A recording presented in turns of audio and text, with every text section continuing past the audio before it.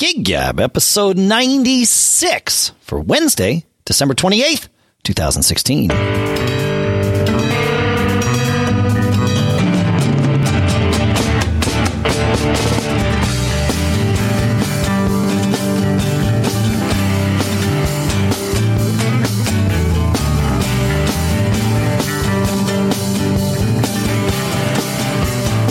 Greetings, folks, and welcome to Gig Gab, the podcast by, for, and about working musicians. Here in Durham, New Hampshire, I'm Dave Hamilton. And out here in Los Gatos, California, it's Paul Kent. Happy holidays, Dave. Yeah, man. Happy holidays to you. That's right. You have a nice Christmas? We did. We had a really nice Christmas, actually. It was Christmas was great. Christmas Eve was great. It was really laid back and good, which is good. Yeah. How about you? You have you celebrate both Christmas and Hanukkah, correct? I do. We had a beautiful Christmas Eve, a great Christmas Day, except the Warriors lost to the Cavaliers, but that's another thing. And then on the 26th, we went to my dad's, and my dad does Hanukkah for us. And nice. It was actually really nice. This was, holidays can be – it was funny. Leading up to the holidays, it felt like there was like an absence of anticipation. I don't know why, my girls weren't around as much leading up to the holidays. Yep. But once everybody got in the house, we had a really, really nice time. Watched a lot of dumb movies, played a lot of funny games, had a lot of laughs. So it was really that's great. That's right. So this is your, I don't know if it's your first Christmas as a true empty nester, but it's certainly one of the first. So, right. Yeah, it's just a different thing. Just but different. And you learn to appreciate things in different ways. It makes you very reflective on the year that's been. It's been an interesting year, and I found myself thinking a lot about my band and a lot about my band's place in my community, a lot about our influences, and a lot about obviously it was a very interesting year in that we lost so many people. We did. I actually had an idea, Paul, because I pulled together a list, and I'm sure I missed people on this list. Of musicians who passed away in 2016. There's a lot of talk, understandably so, about 2016 being a year, perhaps not the year that had the most celebrity deaths, but we had certainly plenty. And it seemed like they were spaced out in such a way that it just never stopped. So I filtered down a list of musicians, and what I'd like to do is just read the list. And then once I get to the end, let's talk about the one or two that actually that meant the most to us, or whose passing sort of impacted us the most. We'll see where we go with this. We're not going to talk about each and every one. Doesn't mean that we're dismissing them. It's just we each have personal kind of personal feelings. Yeah. Okay. All right. So here we go. I think I've organized these by date. I know I've missed some. My apologies. Here we go. I am going to start with December 31st, 2015. Not technically 2016, Natalie Cole. January 3rd, Paul Bley. January 10th, David Bowie. January 17th, Dale Buffin Griffin, Mott the Hoople's drummer. January 18th, Glenn Frey. January 19th, Sharon Jones. January 24th, Jimmy Bain. January 28th, Paul Kantner. February 3rd, Maurice White of Earth, Wind and Fire. February 15th, Vanity, a.k.a. Denise Matthews. March 8th, George Martin, Sir George Martin. March 11th, Keith Emerson. March 23rd, Fife Dog. April 6th, Merle Haggard. April 21st, Prince Rogers Nelson, a.k.a. Prince. May 19th, John Barry of the Beastie Boys. June 3rd, Dave Swarbrick from Airport Convention. June 14th, Henry McCullough, Wings guitarist. August 21st had both Matt Roberts from Three Doors Down and Tom Searle from Architects. September 8th, Prince Buster, a Jamaican ska musician, really kind of pioneered a lot of stuff. October 24th, both Pete Burns and Bobby V. November 10th, Leonard Cohen. November 13th, Leon Russell. November 15th, Mose Allison, the jazz piano player. December 7th, Greg Lake. December 24th, Rick Parfitt from Status Quo. And December 25th, most recently, George Michael. So there's the list. Yeah, the one that I got to add in just from our January 19th, Mick Gillette from Tower Power. Oh, right. That's right. Yep. I knew I missed one. So there we go. Yep. So as I read through that list, Paul, any one or two that really kind of floated to the top for you?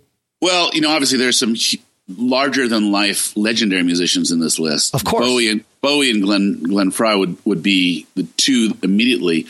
But the main thing is this year went on and this kept happening. The reflection is that it's the baby boomer generation where this is going to be happening.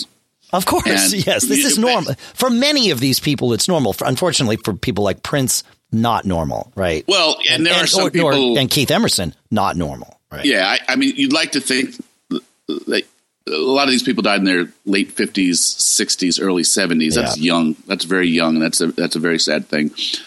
So the first reflection is like this kind of peer group of musicians. I'm in that group now, and I think about what it means to me. And, obviously it's cold water, and that reminder about savoring every moment certainly is my first reflection about this. So that, sure. They're not, some of these guys are not much older, if any bit, than me. And so, every note you play truly being a blessing is there's people on this list that are younger than you and I. Absolutely. Yeah. Absolutely. But, our friend Robert Berry, who was on the show, lost two bandmates in Keith Emerson and Greg Lake. That's a lot. And so that was, very sad. And then Bowie was kind of that, I think we talked about it when Bowie passed. I wasn't a huge Bowie fan. You're kind of always aware, that he's in that realm of rock gods. So you're always aware of Bowie, but that kind of avant-garde art stuff wasn't really my thing. There were a couple of great rock tunes, Rebel, that I love, but I wasn't big on the concept album stuff. And Bowie wasn't in my world. But Bowie passing while he was being so vibrant and getting this new music out was really a sad thing. It is.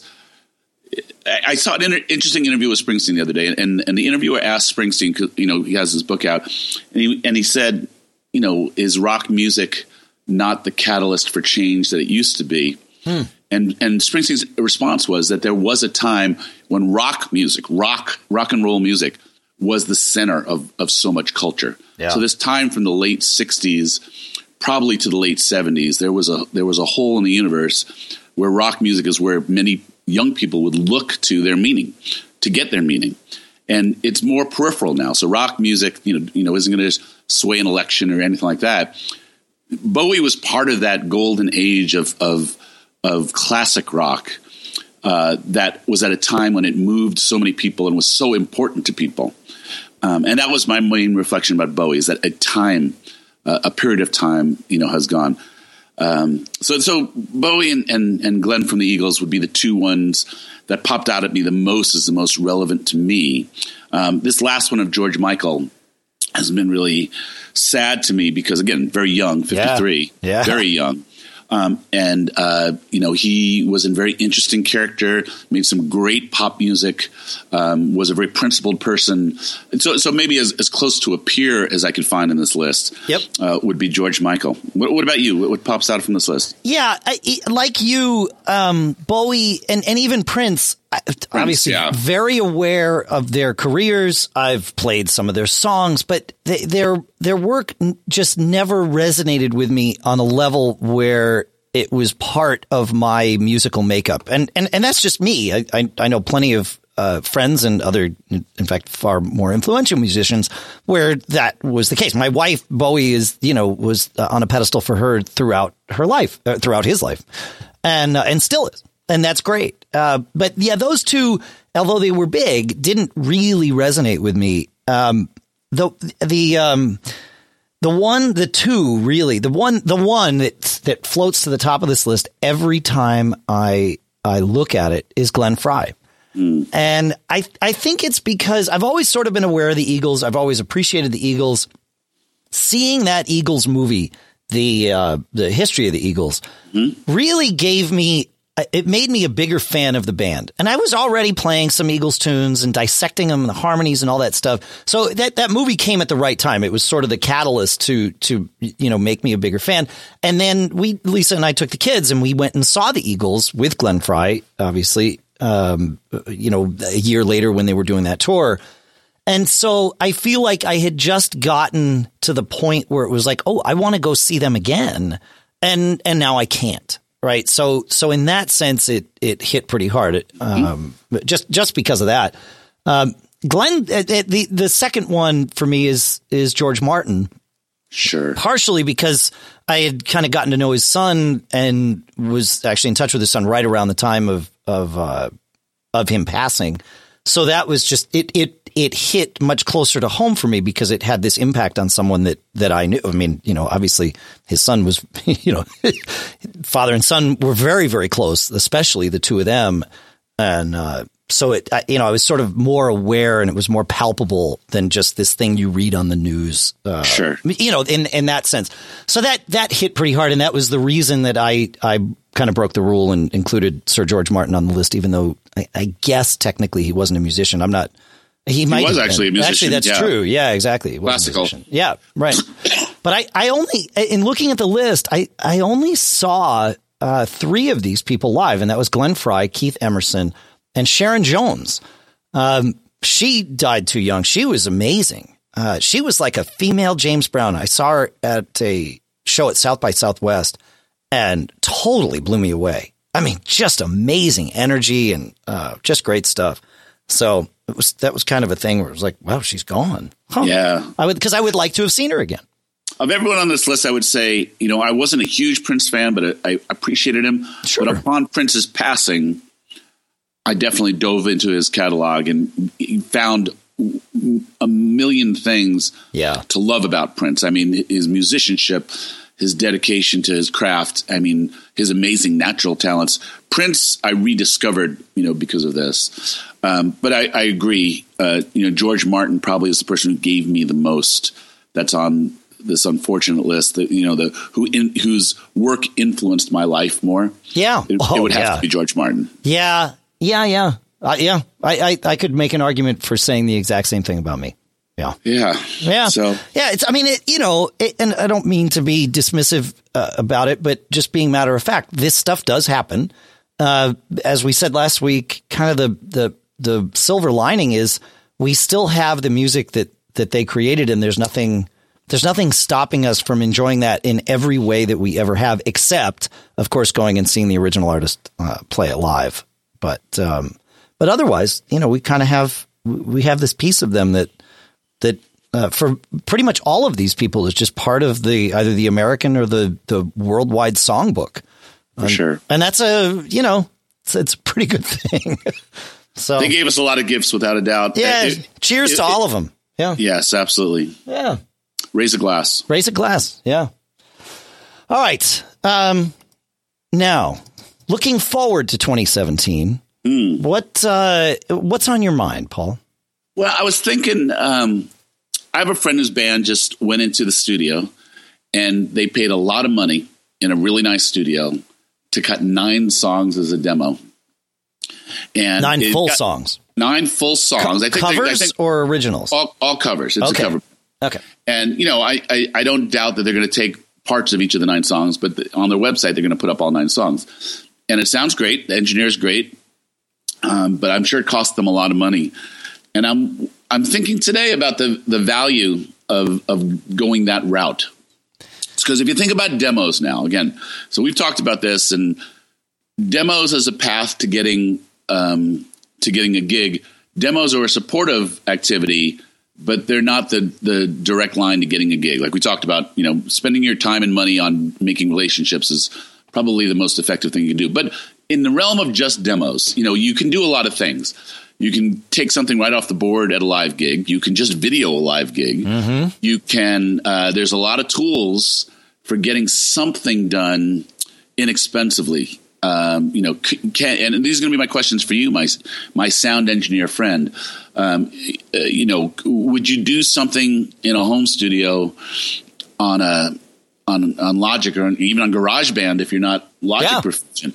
I mean, how far would you go today? If your daughter came to you and said, all right, we got this band, we want to start gigging, what would you tell her? What would you tell her to have as something to hand to somebody and says, here's what we're about? Yeah. So first of all, I feel like I've made a terrible mistake in doing this show with you, Paul, for these 2 years because, and I'm joking, actually, but, what? But, I always say whenever I've joined like a new band or am part of, some new pickup outfit, whatever it is, I'd say Dave, don't tell them that you know anything about sound. Just set up your drums, play, let them do the sound. You don't have to worry about it. You get these questions all the time. Yeah, exactly. And now there's just... you're probably too informed to provide the advice, right? The cat's out of the bag. So, yeah it's like I can't... I'll sit there and I'll set up my drums and I'll hear them like struggling with something. And it's like, you know what? All right, hang on. Let me show you how I've learned how to do this, and then usually they're very appreciative. But then I just become the sound guy. So that cat's out of the bag, but that's okay. There are worse things. I just wanted to state that because I realized, there's no way I can hide this anymore. If my daughter came to me, that's an interesting question because a couple of years ago, she went in with her band to a studio. One of the kids in her band got as a birthday gift, a day in a local studio to go and record, however much they could get down in a day. And they did. I think they did 4 songs. 2 of them were originals. 2 of them were covers. But it was more about the experience of recording in something that approximated a real, honest to goodness recording studio. Yeah. So from that standpoint, I think it's great experience because now the next time she shows up in the studio, in any capacity, it's not an unfamiliar scenario for her. Or if she does something on her own at home, she kind of groks she's been taught by experience of doing this thing. So from that standpoint, I think being in the studio is great because you can learn things, and you sort of get over that new, this is no longer unfamiliar territory. However, if she said we need a demo because, we want to use it for Jam Patrol to do these other things, I'd say, all right, well, if you want an audio demo, we just do that right here. That's fine. We have the capability. It's not that difficult. You don't need a ton of equipment. You need a couple of decent microphones or a couple of microphones. They really don't even have to be decent, but it doesn't hurt. And then, but by decent, I mean mics in the $100 to $200 range. You don't need to go anything beyond that if you don't want to. SM58s are going to be fine to record a band. And the reason for this is that most people are listening to little computer speakers or a phone speaker, right? Yeah, that's it. Nobody's listening for sound quality for that certain thing. And so my next piece of advice would be, maybe an audio only recording. Is that truly what you want? And let's talk about where that's going to go, because I think perhaps you might be better off just doing, like you said, a video, because that's now we live in that world. It's not difficult to send a video to someone anymore. Only that. Yeah.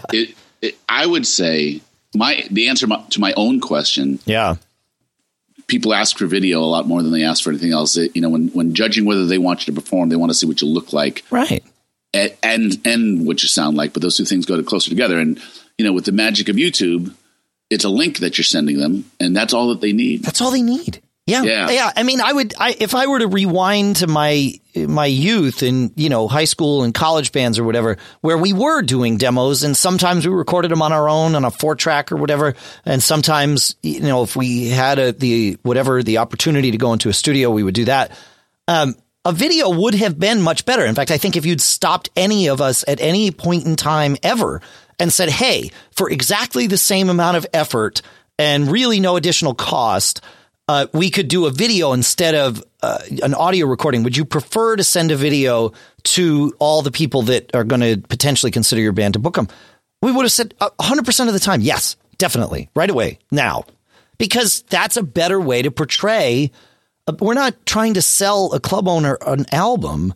We're trying to convince them to have us entertain the people in their establishment. So the video is always better. It always has been. It just... there was no easy way of either creating and I think distribution, right, is the big one. There was no way of distributing a video to everyone, right? But now literally a link. That's all you need. It's done. Yeah. Literally, So yeah, video. I don't know that I would. Again, it's fun being in the studio. There's it's expensive. Oh yeah, it's crazy. But you can approximate. And really get most of that experience doing it on your own. Yeah. Where you spend more time potentially, but far less money. Yeah. Yeah. So, the caveat for me is like bands who are going for corporate work or, the high pay, then a produced video is probably the best thing you can put your money into. Oh, yeah. But the concept of audio demos seems to be, it's for cover bands. Original music is a little bit different, but yes, totally right. For original music, I would still argue you want to have the video as the calling card, but you having a way for people to buy or even just listen to, whether you're going to sell it or not is a whole other question, but just a way for people to listen to the music that you've created, and even a way for yourself to document, okay, here is our, version of the way we want this song to be at this point in time. Okay, great. We did that with Fling this year. We're going to do more of it next year. It's great. Nothing wrong with it. Yeah, but I still don't know that I'd go to a studio to do it.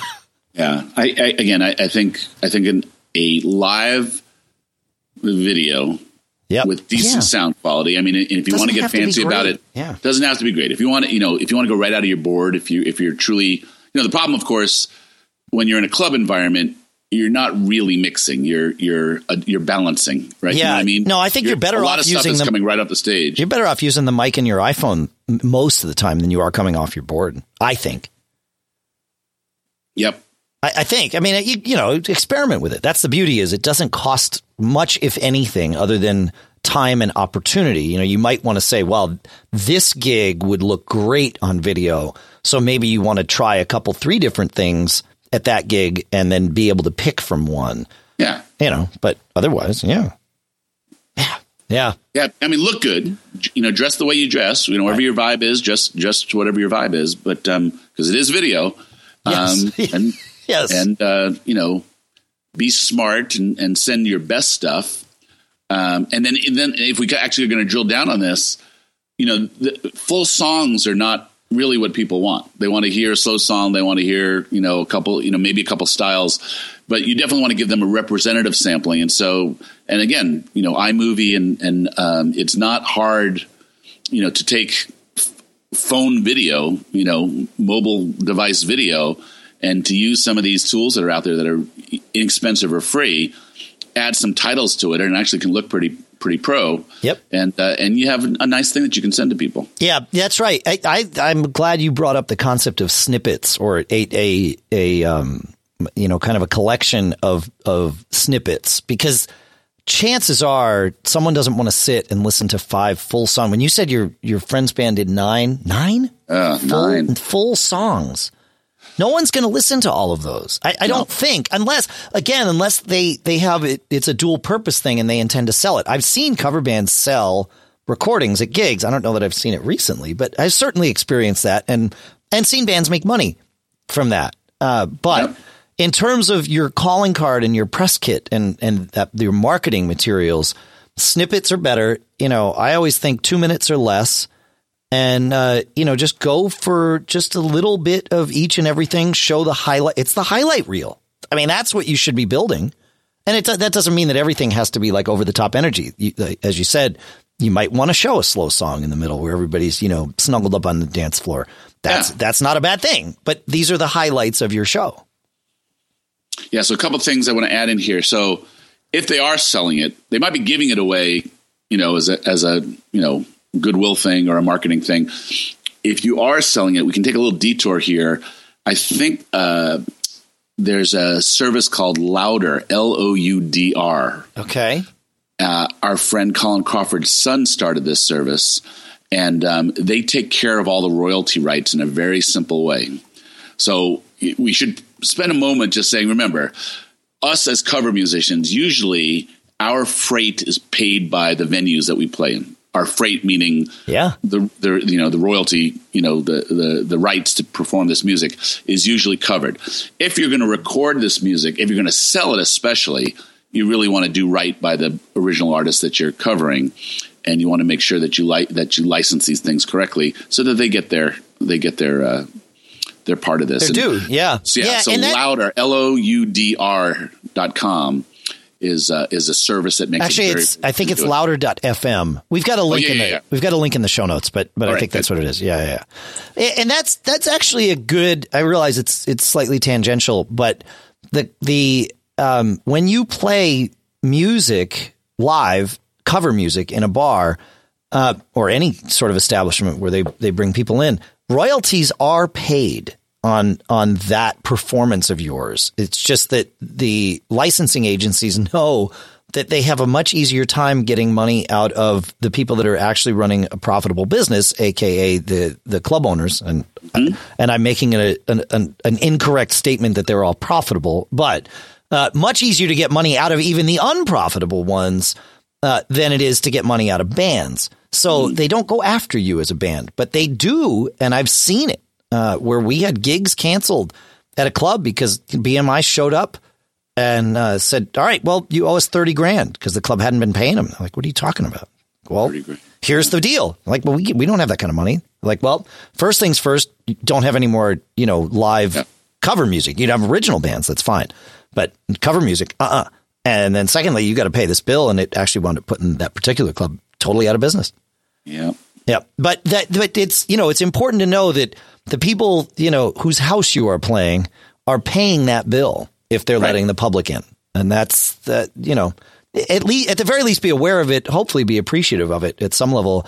And if and if you want, while you're marketing to these people, you can kind of get on their side by venting a little bit with them and opening them up to vent a little bit, because chances are they probably don't like that bill they have to pay ASCAP and CSAC and BMI every month or quarter or whatever it is. So it's a bonding point potentially. I hear you. I have another. Going to take a little left turn here. Yeah, another one. A tangent from a tangent. Yeah, we're going to end up in the same. We're going to end up in a circle. But do you subscribe to the concept that all vocal mics should be the same brand and model in a band? Wow. Yes, I do. I don't get my way often, but I do. Yes. We use all Beta 58s, Shure Beta 58s, right? And I hate those, by the way, but that's a whole other story. So let me just put. So we had some, and the concept was to help our sound guy have a consistent view into EQ. So that was the reasoning that we started with, right? Now I have a Beta 58 wireless, which for all intents and purposes, it's not a Beta 58, right? Nope. There's a lot of technology in between there. It doesn't sound like the other mics. No, and, it's got compression and all that stuff. Yeah, that's right. Yep. And then actually the other night with an Acoustic Madness gig, I sang through an EV RE510 that sounded beautiful. I mean, it was so warm and so rich on the bottom end. And I mean, it was really like, I need this mic, right? I bonded with the mic. And But so this is why I'm asking, do you subscribe to the thing that don't do it? It's more hassle than it's worth, or they're all just tools and they all have to be EQ'd anyway. How do you feel about that? Yeah, so I should say that I like the concept. I don't get my way with it often, and I'm not sure that if I did get my way with it, that I would like that. Because there is a simplicity of having all the exact same mics where gain structure is going to be, you're starting in a similar point. EQ, if you find a weird EQ thing about one mic, that that's true about all of them. But the reality is it's more important to me to have the singer on both the right mic for that singer, but also then from gig to gig, the same mic for that singer. That's more important to me than the concept of just having homogenizing the mics and having everybody on the same thing. Because some mics, the best mic for you might not be the best mic for me. In fact, I would be shocked if that were the case. Now you get into, mics of decent quality. They're going to represent each of us quite well. But if we're going to get really picky, everybody sings a little bit differently, and there are characteristics to your singing style that will help guide you in a nuanced way towards, a mic that's right for you. But, but that said, if I could have everybody on, the Telefunken M80s are great sounding mics. They're weird to sing into, especially for singing harmonies. Because I kind of feel like you have to sink down the barrel of the thing. So there's no way to have a sweet spot. Yeah, it almost feels like the element is way deep in that thing. It's not the case, but that's just the sensation I get as a singer into it. Whereas like the competitor for that, which is the Heil PR35, is almost like singing into a condenser mic in that sense of I can sort of float around the outside of it and blend a harmony a whole lot easier than I can on an M80. But either mic sounds fantastic and really does a good job of limiting off-axis signals and feedback rejection and presence and all of that stuff. And the concept of using a dynamic mic on stage is so much better, in my opinion, especially for a band that's doing their own sound, than a condenser mic. Those two, if you want to spend some money on a vocal mic, and you're not going to spend much. I mean, you're talking $200 to $250 maybe. Those two are the kind of the ones that I would go with, and that's actually what all the touring acts are. Most of the touring acts are using. Tell me now. The models again. Yeah, the Telefunken M80, and there's a couple of mics in that series. They've got the M81 and then the Heil PR35, which is I actually use a Heil PR30 because I started using it before I knew about the 35. I don't know if it existed or not, but well, so add in my Electro Voice RE510 to this list, yep. and like I said, I've come to love my Beta 58s, be really comfortable with them. Yeah, you learn it right, of course. Yeah. But then just one song on this RE510, and I was like, that was an acoustic gig, right? On the RE510? Yeah, going through my Bose. I can see that. I mean, that is a condenser mic, so you've got to – I wouldn't dive in head first to an full electric gig with one of those. You may wind up not liking how much it picks up. I don't have enough experience with the RE510 to know how well it deals with off-axis stuff and all that. But condenser mics with rock bands, especially along the front line, can be a real problem. Interesting. Yeah. But cool. But that I actually use an EV mic here in the studio that I've had forever, and I can't remember the model number. It's like a 457N or something. Those do have a sweet spot, though. I've found the EV mics that I've tried. I don't know about that one, but yeah. But there's, that's the beauty of it. So, I like the simplicity of just saying everybody on the same mic. And I've dealt with sound engineers that mandate that, understandably. But for a band that's kind of playing over and over and over again, probably better to get the right mic for the singer, as long as whoever's doing the sound is aware of that. If you're dealing with different front of house sound every night that you play, based on whatever it is you're dealing with, then you probably need to homogenize a little bit so that, you're not driving the engineer crazy. I think, but that's, I'm with you. Yeah. But, I've heard singers that sound fantastic into just a regular Shure SM58 too. I think Bono is one of those, right? I may have my story incorrect, but Bono, I swear it's him.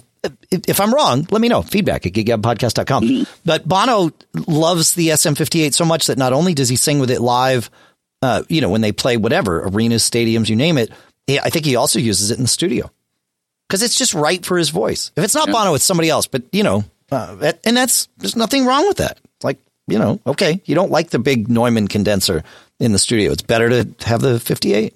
Yeah. Man, you know what? That's fine. So, yeah, I guess I don't subscribe to that as much as I would like to. But it's a good question. All right, man. Yeah. Anything else we have to go through here? No, we said goodbye to some heroes. Yeah. We talked about demos. We talked about microphones. We talked, good stuff. It's good stuff. So I believe our schedules are such that the next time that you will hear from us will be on Monday, the 7th, 8th, 9th of January, if that's correct. So we're effectively skipping next week.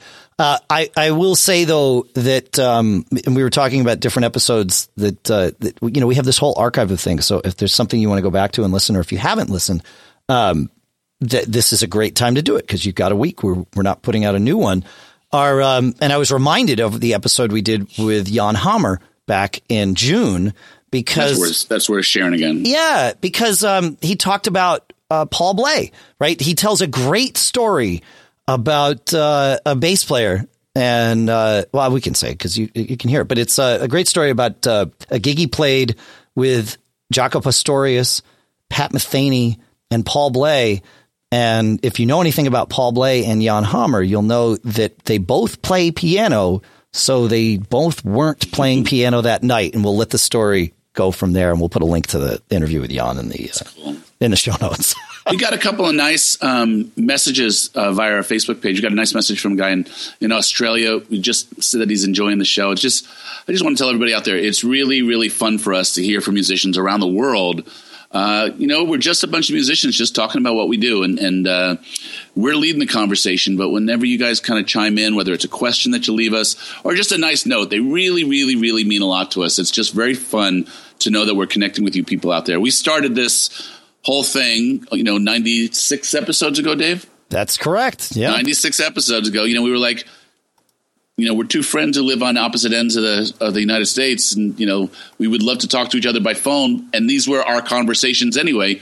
Why not turn it into something that other people can listen to? That's how we started all this type of stuff. And every time we get some indication that you're out there and you're digging what we're doing, it really motivates us to think of new things to talk about and other ways to reach you guys and keep the conversation going worldwide. We talk to each other, but then some interesting things sometimes come up on our community site on Facebook. And so just want to say Happy New Year to everybody out there. Thanks for the nice comments. Thanks for letting us know that you enjoy what we do. It means more to us than you can know. Yeah, it's so true. I can't. Yes, thank you. It really does. When we hear from you folks, it was, what was it? Was it Christmas Day or was Christmas Eve? We got that comment. I think the one that you mentioned from the guy in Australia, and both you and I responded immediately. It was, this means a lot to us. It really does. And so anything you'd like to say, good, bad, ugly, worse, whatever, great, let us know. Absolutely. We'll see you next year. Happy New Year. Happy New Year. Have good New Year's Eve gigs, everybody. Yeah, always be performing. Always.